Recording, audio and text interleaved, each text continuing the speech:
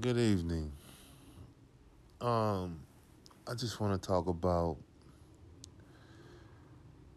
basketball trainers who have basically no experience that are trying to attempt to train kids who are investing towards a scholarship or trying to be great with their high school team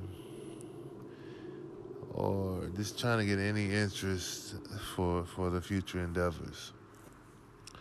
And they are paying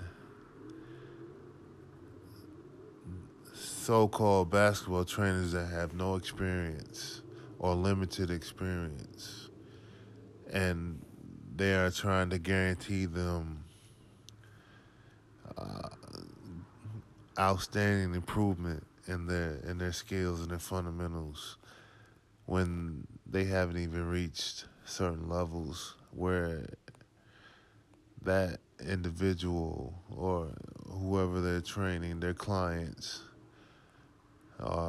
basically trying to reach. So if you have a trainer who's at their furthest level they've reached has been only in AIA Division Two, or even just basically high school, or even never played the game, period, and they get certification from these so-called gimmick foundations that they claim they have the best techniques, the best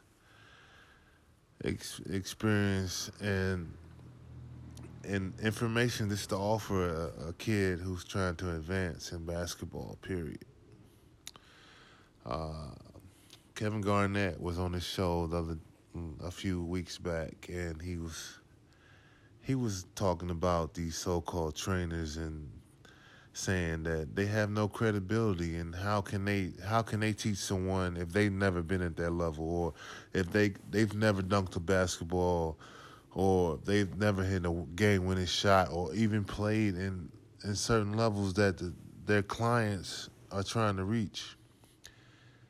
It's basically a gimmick, and people need to wake up. I mean, it's like a movie.